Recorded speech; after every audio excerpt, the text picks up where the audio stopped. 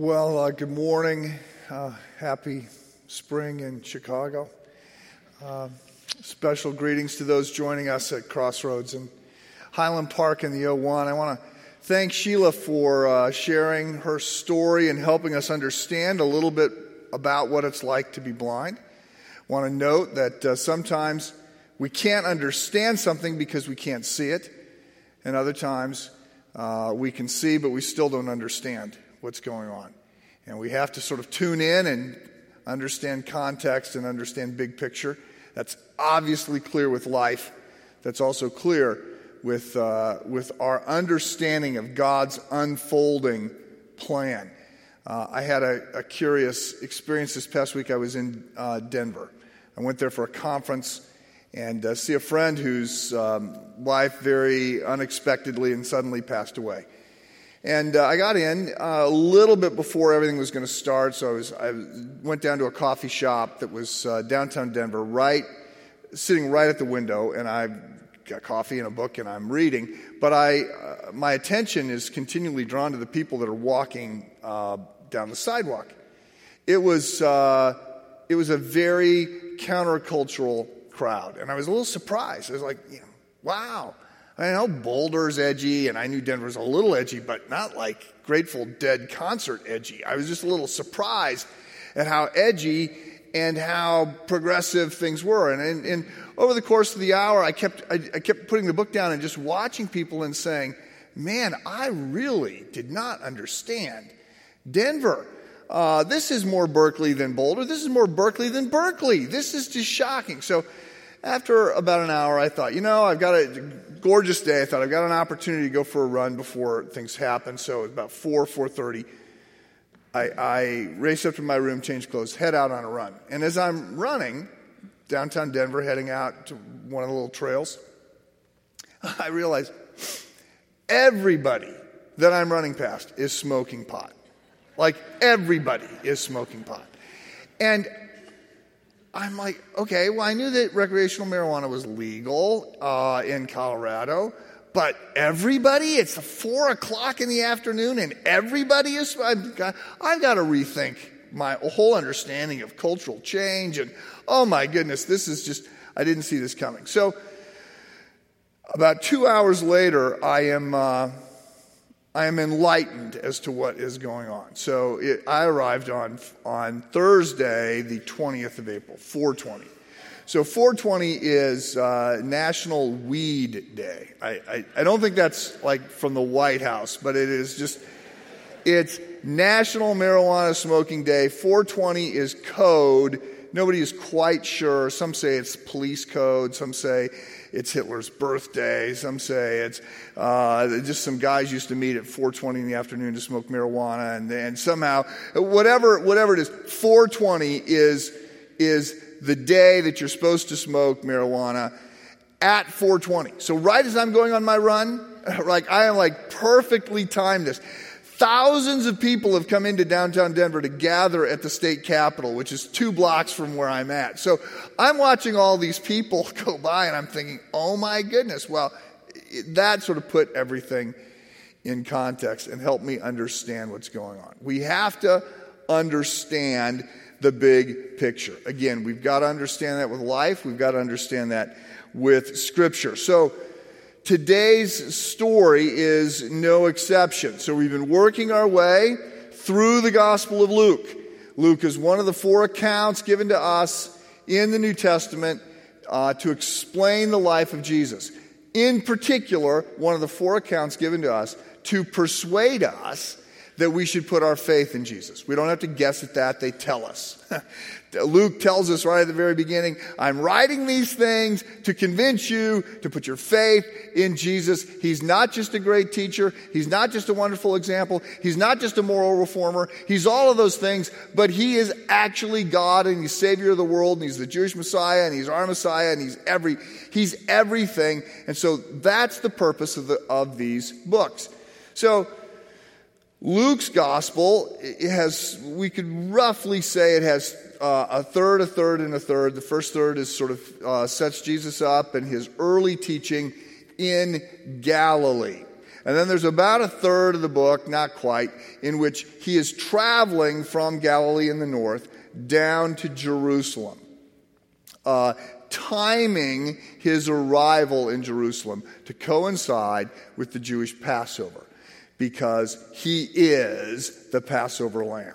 So for 1,000 years, the Jews have had this annual celebration in which they remembered their liberation from Egyptian taskmasters. They had been slaves. But they were freed when Moses comes, the 10 plagues, the last plague being when the angel of death came. But if an innocent, young, perfect male lamb was slaughtered, and the blood of that lamb was painted over the doorpost, then the angel of death would pass over. They would recognize there's already been an atonement, there's already been a sacrifice for this family.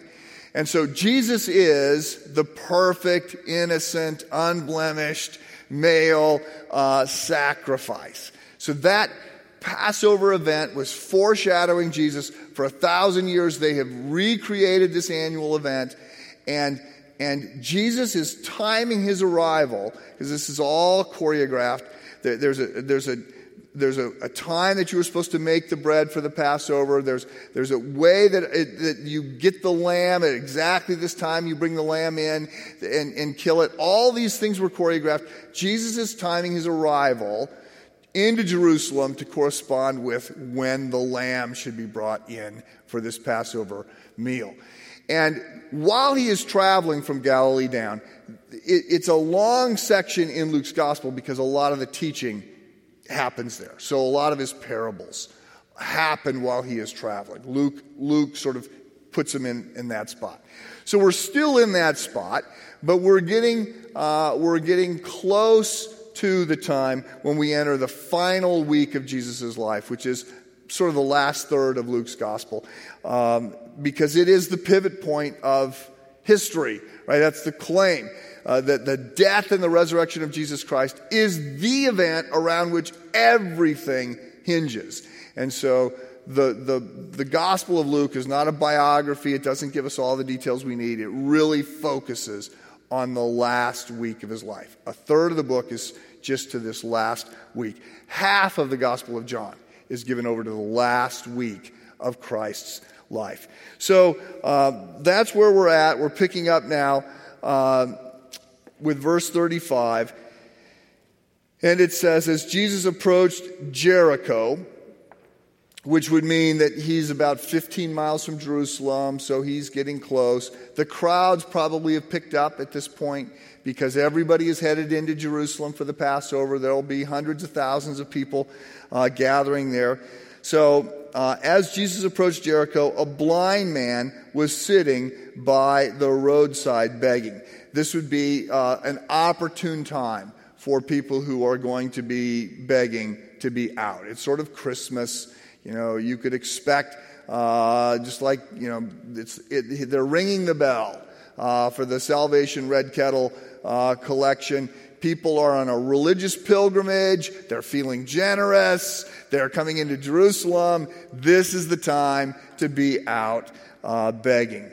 And so it says, as Jesus approached Jericho, a blind man was sitting by the roadside begging. When he heard the crowd going by, he asked what was happening. They told him, Jesus of Nazareth is passing by. He called out, Jesus, son of David, have mercy on me. Okay, so we don't exactly know if that's a request for money or not. It doesn't sound like it. Those who led him, he called out, Jesus, son of David, have mercy on me. Those who led the way rebuked him and told him to be quiet, but he shouted all the more, Son of David, have mercy on me. So we should understand that this man almost certainly is poor, in tattered clothes, you know, unkept beard. Right? I mean, life is hard enough in first century Palestine if you can see. If you can't see, then it's going to be really hard. So this is a guy who's struggling, and he's going to look pretty disheveled, easy to sort of ignore. I was with a friend, another friend at this conference in Denver, not the one who lost his wife, but another friend, and he was telling me that their church just opened another campus at a downtown, an urban storefront. And one Sunday he wasn't preaching, and so he went to this new campus, and he said that as the service was starting, he could see that on the other side of this sort of makeshift wall that they had set up to sort of build a gathering area, there were about a dozen homeless people on the other side of the wall. And so he went over there and he said, guys, yeah, come on, you can, come in and join us, come into this, come into the main room. And he said, one of the guys said to me, he said, no. He goes, first of all, you have to understand, he goes, half of us are crazy and we would freak out if we had to go into that room. He said, and all of us smell bad. He said, we like it here. He goes, we like this church. He goes, good coffee and people talk to us. They don't ignore us. They talk to us. We love this church, but we want to sit back here. So he goes, okay, whatever. So this was probably a pretty disheveled guy, and people are trying to keep him away from Jesus. But he says something interesting. Twice he refers to Jesus as the Son of David. And this is perhaps code for the fact that although he is physically blind, he's not spiritually blind. So to call Jesus the Son of David is in essence to suggest that Jesus is the fulfillment of the Davidic covenant. So one of the ways we can outline the Bible, remember the Bible is not a collection of morality lessons. It's not religious advice. It's not inspirational stories. There are inspirational stories in it. There's religious advice in it. There's all of that. But the Bible is a big, sweeping book that is explaining context, the big picture. It's helping us understand who God is, who we are, and this big plan of God's to save us. He makes that promise early on, and we watch as that promise unfolds throughout the Bible. One of the ways that you can see the unfolding story that is told here is by tracking with the covenants that God makes with his people. So covenants are they're not really contracts, but they're close to contracts. Agreements. And there's all kinds of ways that you can pull covenants apart depending upon the parties that enter them and who's got power and who doesn't and all of that. But for our purposes, let's just note that there's a number of covenants of statements about how the relationship between God and man is going to work. And you see them early in the book of Genesis. We've got what we call the Edenic covenant, and then we've got a Noahic covenant, and then there's a covenant with Abraham, and there's a covenant with Moses. There's a covenant that's made with David. And that covenant is spelled out in 2 Samuel chapter 7. Let me read a little bit of it for you. So God is speaking through the prophet Nathan to give a message to David. And it says, 2 Samuel chapter 7, I'm reading beginning with verse 8. God says, now then tell my servant David, this is what the Lord Almighty says. I took you from the pasture, from tending the flock, and appointed you ruler over my people Israel. I have been with you wherever you have gone, and I've cut off all your enemies from before you. Now I will make your name great, like the names of the greatest men on earth. And I will provide a place for my people Israel, and will plant them so that they can have a home of their own and no longer be disturbed. Wicked people will not oppress them anymore as they did at the beginning, and have done ever since the time I appointed leaders over my people Israel. I will also give you rest from all your enemies. The Lord declares to you that the Lord himself will establish a house for you. When your days are over and you rest with your ancestors, I will raise up your offspring to succeed you, who will come from your own body, and I will establish his kingdom. He is the one who will build a house for my name, and I will establish the throne of his kingdom forever. Now, it goes on here. Some of what is being stated in the Davidic covenant clearly is referencing Solomon, who is going to follow David as king. But some of it is going to talk about a kingdom that will go on forever. And this is foreshadowing Jesus. So the Jews would often talk about the son of David as being the Messiah, right? The one they're looking for, the one they're waiting for. David was sort of a messianic figure. They're looking for somebody like David who's going to expand the army, defeat all the enemies, push out the borders, fill the treasury. David was the high water mark for the nation of Israel. So they have a very sort of immediate, physical, earthly kingdom mindset when they're talking about the son of David. But Jesus is going to fulfill that very differently. But to have the statement being made by this man that Jesus is the son of David would suggest that he's cluing in. Okay, and again, if we go back in Luke to Luke chapter 2, we see that Jesus is going to be born in Bethlehem, right? God is going to superintend a process to get Jesus born in Bethlehem. That's where David is born. And it's going to highlight that he's in the lineage of David. And then in Luke chapter 3, there's a genealogy given in Luke's gospel. And it's going to highlight that you trace Jesus' ancestry back through David, right? So Jesus is the fulfillment of the Davidic covenant that God makes. And so this guy just calls this out. So he keeps saying, "Son of David, have mercy on me." Jesus stopped, ordered the man to be brought to him. When he came near, Jesus asked, "What do you want me to do?" "Lord, I want to see," he replied. Jesus said to him, "Receive your sight. Your faith has healed you." And immediately he received his sight and followed Jesus, praising God. When all the people saw it, they also praised God. So earlier in in our study of Luke, we did a little series called Greater Than. And I said, when we look at the flow of Jesus' life, we see that after he's baptized by John, he goes out in the desert for 40 days, sort of toe-to-toe with evil, and then he begins teaching. When he begins teaching, he immediately separates himself from all the other teachers by his ability to do miracles. Right? So there are other 30-year-old rabbis out on the circuit, but Jesus gets the big crowds. And he gets the big crowds for a variety of reasons. He teaches with authority. He's got a presence and a bearing about him. But one of the things that makes Jesus different is he can do miracles. And right at that beginning, we see that Jesus does a number of miracles. Right? He demonstrates power over sickness. He demonstrates power over evil. He demonstrates power over nature. He demonstrates power over death. Right? And I just said, look, we have to understand these miracles that Jesus is doing here.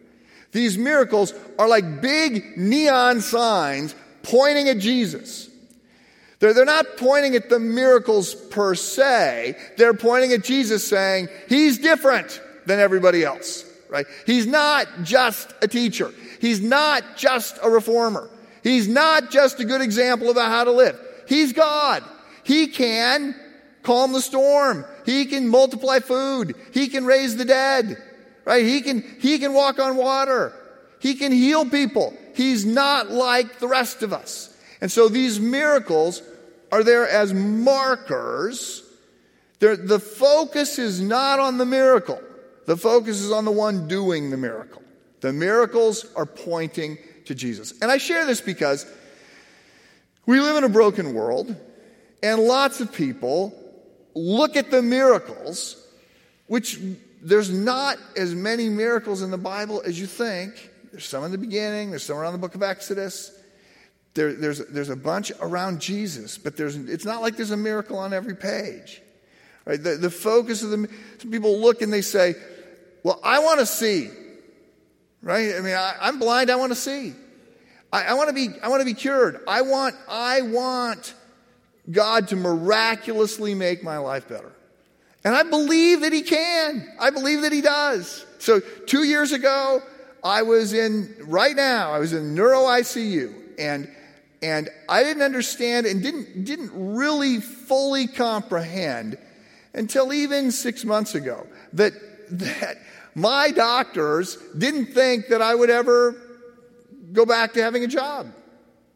Right? They weren't telling me that, but I just have progressively learned that, because the more somebody knows about what happened to me, the more medically trained somebody is, the more likely they are to say to me, and I'm talking about doctors and neurologists and others, people at church who said, I was reading your blog, I was tracking along with what you were saying, your test scores, and I said, he's not coming back.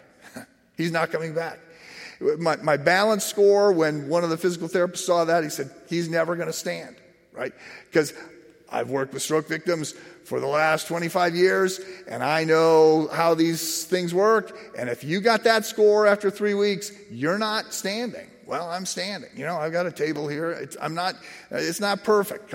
Coming back from India a couple months ago, Sherry and I were visiting the Hindustan Bible Institute, our ministry partner there. Coming back from India, I'm on the plane, walking down the aisle. I got a cup of coffee in my hand, and all of a sudden, I go down. Okay? It happens. So thankfully, I dumped the coffee on myself, fall in the lap of this couple, smack the back of the chair, because of course I'm trying to stop myself from falling in the lap of this couple that I don't know. I smacked the back of the chair, and I think this poor guy was asleep, and so he jumps up, and there's all this commotion, and of course it just looks like I'm drunk, right? I mean, who falls over on a plane? And there's no turbulence, and so it's not perfect. Sherry, later on, when we get to London, it's, 4 hours later, Sherry's now across from me from the first time, and she goes, what happened to your shirt? You don't want to know. And I said, I fell, and I dumped coffee, fortunately, all over myself. And she goes, that was you? She says, I was sleeping, and I hear this commotion, and I open my eyes, and I see flight attendants running down. I go, yeah, it was me. So it's not perfect. I believe I'm here. I believe I can work because I got great medical care and the prayers of God's people. When I go down to RIC occasionally just to see the doctors and the nurses and the therapists and the other people that helped, and to thank them again, and to see some of the people that are there. And one of the last times I went down, I finally reconnected with one of the women who had been like my chief physical therapist.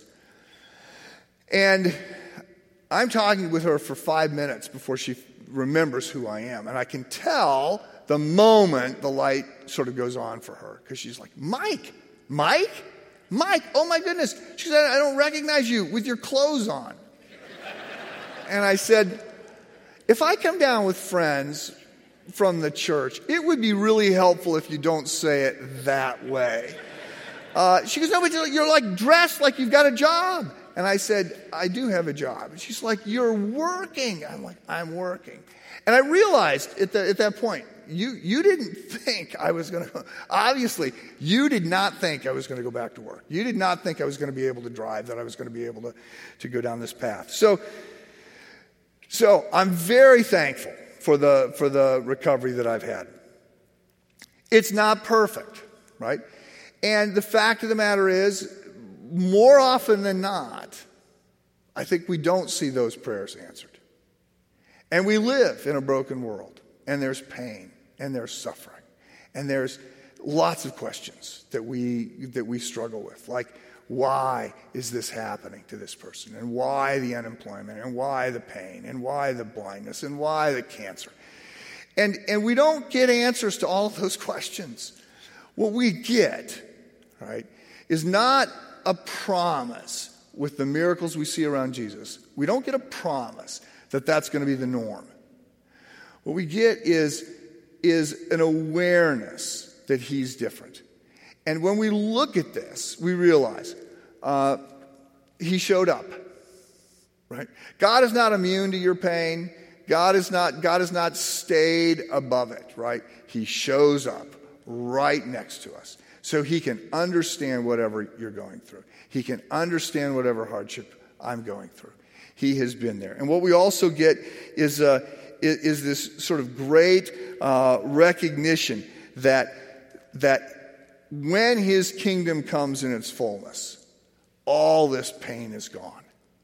Right? I mean, so he's bringing a new kingdom.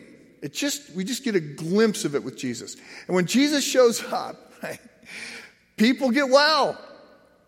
Right? People get cured. One of the things you learn as a pastor starting out is that you can't go to Jesus for advice about what to say at a funeral. Because every time Jesus goes to a funeral, the dead people come back to life. Right? I mean, so he brings, we just get a glimpse of this gracious, perfect, loving world that he will bring. But we're not there at the moment. And the miracles that we see in the Bible are not there to say, this is the promise. They're there to say, look at this guy. Okay? They're not there to say, this fix is going to be yours. Say, look at the fixer. Right? Look at the miracle maker. He's different. He's better than. He's altogether other than you and I. He is God himself. And he came to live and to love and to serve and to die in our place. The purpose of the miracles around Jesus is to point to Jesus. The big news is that he's the Son of David. He's the Son of God. He's the Savior of the world. And he died that we could be reconciled to God and gain eternal life. And I stress this. When I read over the passage a couple weeks ago, I was initially, momentarily, inclined to go in a very different direction. Because I've been thinking a lot about sight. Not physical sight, but sort of vision and sight. And my prayers in the morning are almost always including the petitions out of the Lord's Prayer, those first three petitions. Hallow your name, right? Glorify yourself. Do something big that draws attention to yourself. Thy kingdom come, thy will be done. And it's like, okay, Lord, I want to know your will. I want to know what that is. I want to know what it looks like. I want to know what I can do, how I can be a part of that. I want to see things the way you see them. I want to see people the way you see them. So I'm praying for sight. And so I was, when I see this blind man says, I want to see, I'm thinking, okay, I want to see.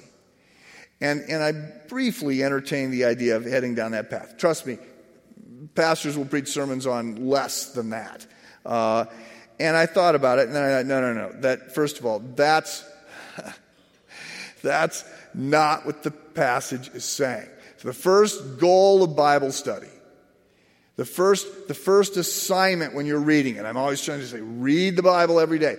What you're after is to understand initially what the original writer intended the original reader to understand. Okay, so there's more than that we're after in Bible study over time. But the initial desire is to understand what was the point that the writer was trying to make when he said this.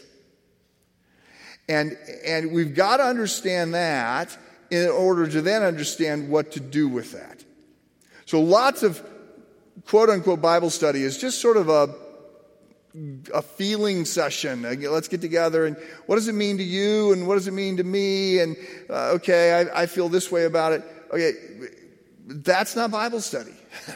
It's not how I feel about it or what it means to me. What does it mean? We got to leave ourselves out of it. What does it mean? The words mean something. So we got to figure out what those words mean in their context. And then from there we can figure out the application. The application for you and the application for me are going to be different. But the meaning should be the same. And the meaning of this passage, right? The reason this is here in this teaching section is to remind us Jesus is God. He can do things other people can't do. And he does them because he can, because he is not just a great teacher. He's not just a moral reformer. He's not just a wonderful example. He is the Son of David. He is the promised Messiah. He is God himself. And he's headed into this week in which he is going to say, I was born to die.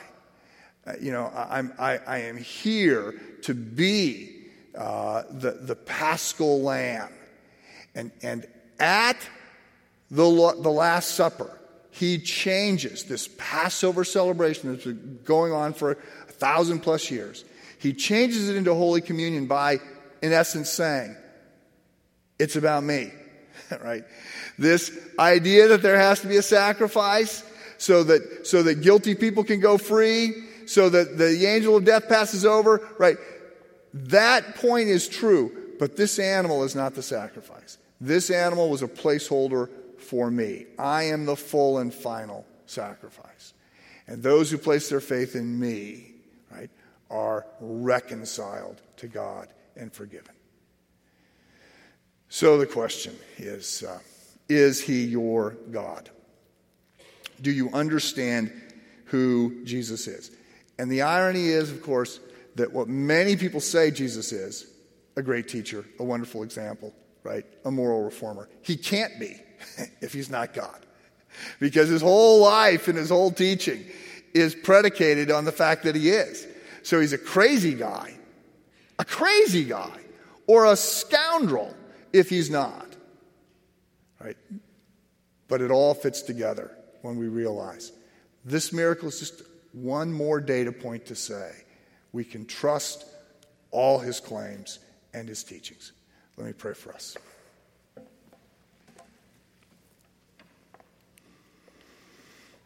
Heavenly Father, we thank you for the gift of your Son. We thank you for all the markers, all the signs, all the indications that he is who he is. He is the Son of David. He is the Messiah. He is the promised one, the fulfillment of all the promises. And in him we can find forgiveness and life and peace and eternal life. Help us to understand this passage even as we understand the broad context of life and the opportunities before us. And we pray these things in Jesus' name. Amen. I want to welcome up those who are going to distribute the communion elements and the musicians. And as they are coming up, I will just restate what I state when we come to this table, when we reestablish the Holy Communion which Jesus established on the night that he was betrayed, changing the Passover meal into Holy Communion and drawing our attention to this. This table is open to anyone for whom Jesus is their Lord and Savior. You don't have to be a member of this local church. We take this seriously. It is a profound statement that we make that we so desperately need Jesus that it's as if we have to take him into our body to literally eat and to drink. And so I'm going to pray for us. Please take both the bread and the cup. Hold on to them. I'll come back up in a minute and lead us. Lord God, now we would ask that you would meet with us, guide us, help us to see ourselves more clearly. Help us, Holy Spirit, to see relationships we need to mend, anything we need to do in order to be right and ready to come to this table.